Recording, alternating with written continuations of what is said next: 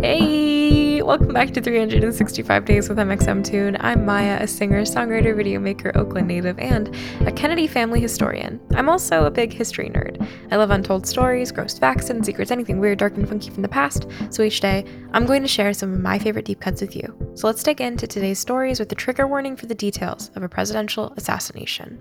It's 365 with MXMtoon. New facts every day, so don't leave too soon. I'm gonna teach you stuff, no it won't be tough. Gonna go a year till you've had enough. It's 365 MXMtoon. Today in 1963, an assassination shattered the nation. President John F. Kennedy was shot twice in a motorcade in Dallas and died despite 15 doctors working to save his life. Kennedy was at the prime of his life and getting ready for what was assumed to be a steady re-election campaign. He was traveling the United States and speaking in as many as 9 different states per week.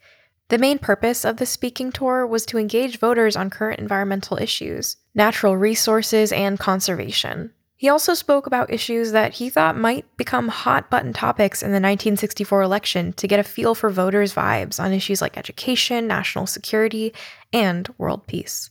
On November 12th, Kennedy held his first political planning session for the coming year's election. He talked about gaining ground in battleground states of Florida and Texas and outlined his campaign plan for visiting the states. Jackie Kennedy planned on joining JFK on the tour, which was monumental because it would be her first public appearance since the loss of the couple's baby Patrick earlier that year in August. They departed Washington on November 21st for a 2-day, 5-city tour in Texas. The president knew that there was extremist groups in Dallas to be concerned about. A UN ambassador had been attacked there a month earlier, but it didn't stop him from continuing the tour.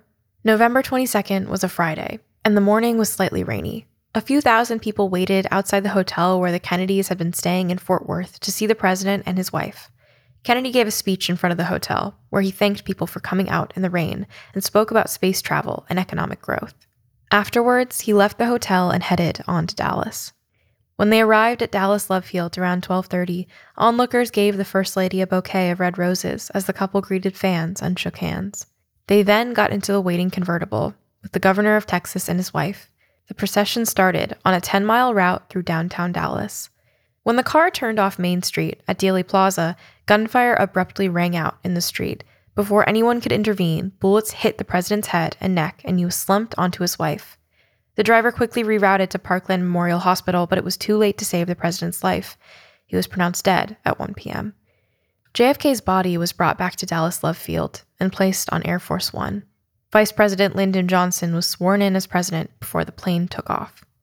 The Dallas police quickly arrested Lee Harvey Oswald, who was a new employee at the Texas School Book Repository, the building that the motorcade had been passing when Kennedy was shot. 2 days later, Oswald was supposed to be transferred from police station to jail, but midway he was shot point blank and died 2 hours later at the same hospital. The man who shot Oswald was identified as Jack Ruby, the owner of a local nightclub. The president's funeral took place that day in Washington. Mrs. Kennedy requested that the funeral be modeled after Abraham Lincoln's, and her wishes were granted. 6 gray horses pulled a carriage with a casket accompanied by one riderless black horse. Thousands attended the procession and wept in the streets. In the past 24 hours, 250,000 people had come to view the casket and pay their respects. President Kennedy was buried the next day, Monday, November 25th, at Arlington National Cemetery. Later that week, on November 29th, newly sworn-in President Lyndon Johnson began an investigation into the assassination, the President's Commission on the Assassination of President Kennedy, and it became known as the Warren Commission because its chairman was named Earl Warren. The Warren Commission ran for 10 months and concluded that Oswald had murdered Kennedy and acted alone. Years later, though, the United States House Select Committee on Assassinations announced that they believed that the assassination was related to a larger conspiracy. They had access to audio recordings that made it sound like more shots were fired than initially reported, which led them to announce the possibility of a second gunman. Later reports contradicted the veracity of these recordings, and though the official U.S. Justice Department's stance is that there was no conspiracy and Oswald acted alone, it's still a hotly debated subject, and there isn't a true consensus on what happened. Jack Ruby was convicted of Lee Harvey Oswald's murder, but the verdict was later overturned. Ruby ended up dying in prison while waiting for an appeal. Lots of Americans, 61% according to 538, still believe that there were more people involved in Kennedy's death than officially alleged.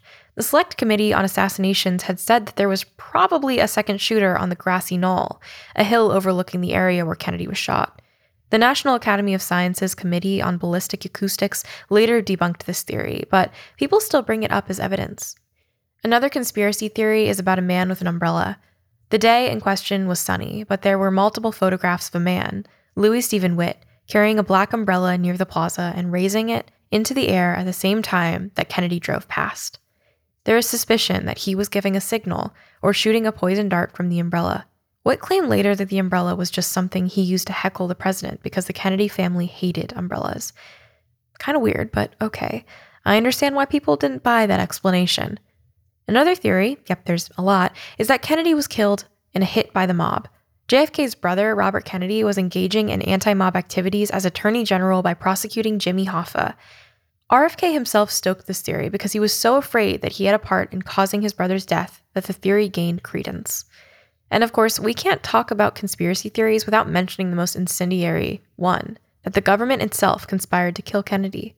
Proponents of the inside job theory still ardently believe that the CIA is responsible for the assassination.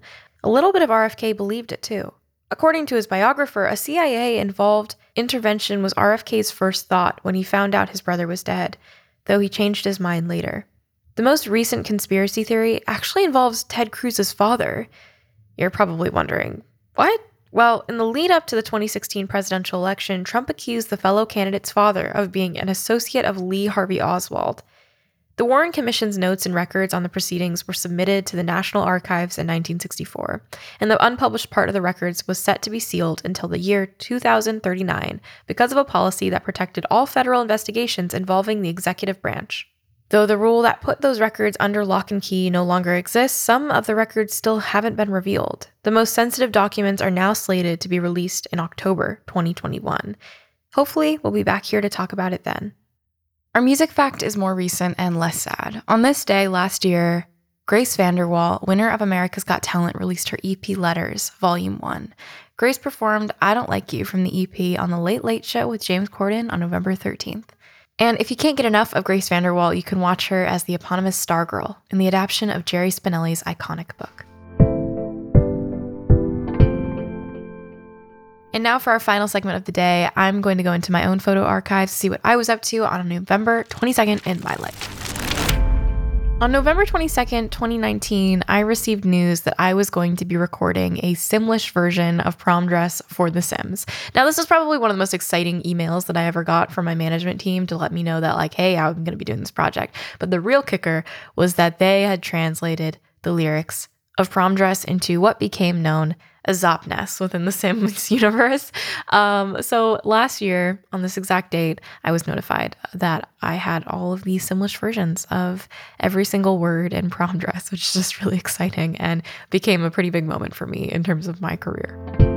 But that's all for today. Thank you so much for listening, and I'll see you tomorrow. If you please subscribe wherever you listen to podcasts and follow along at 365 Days MXMtoon on your preferred social media platforms. It's 365 with MXMtoon. New facts every day, so don't leave too soon. I'm gonna teach you stuff, no it won't be tough. Gonna go a year till you've had enough. It's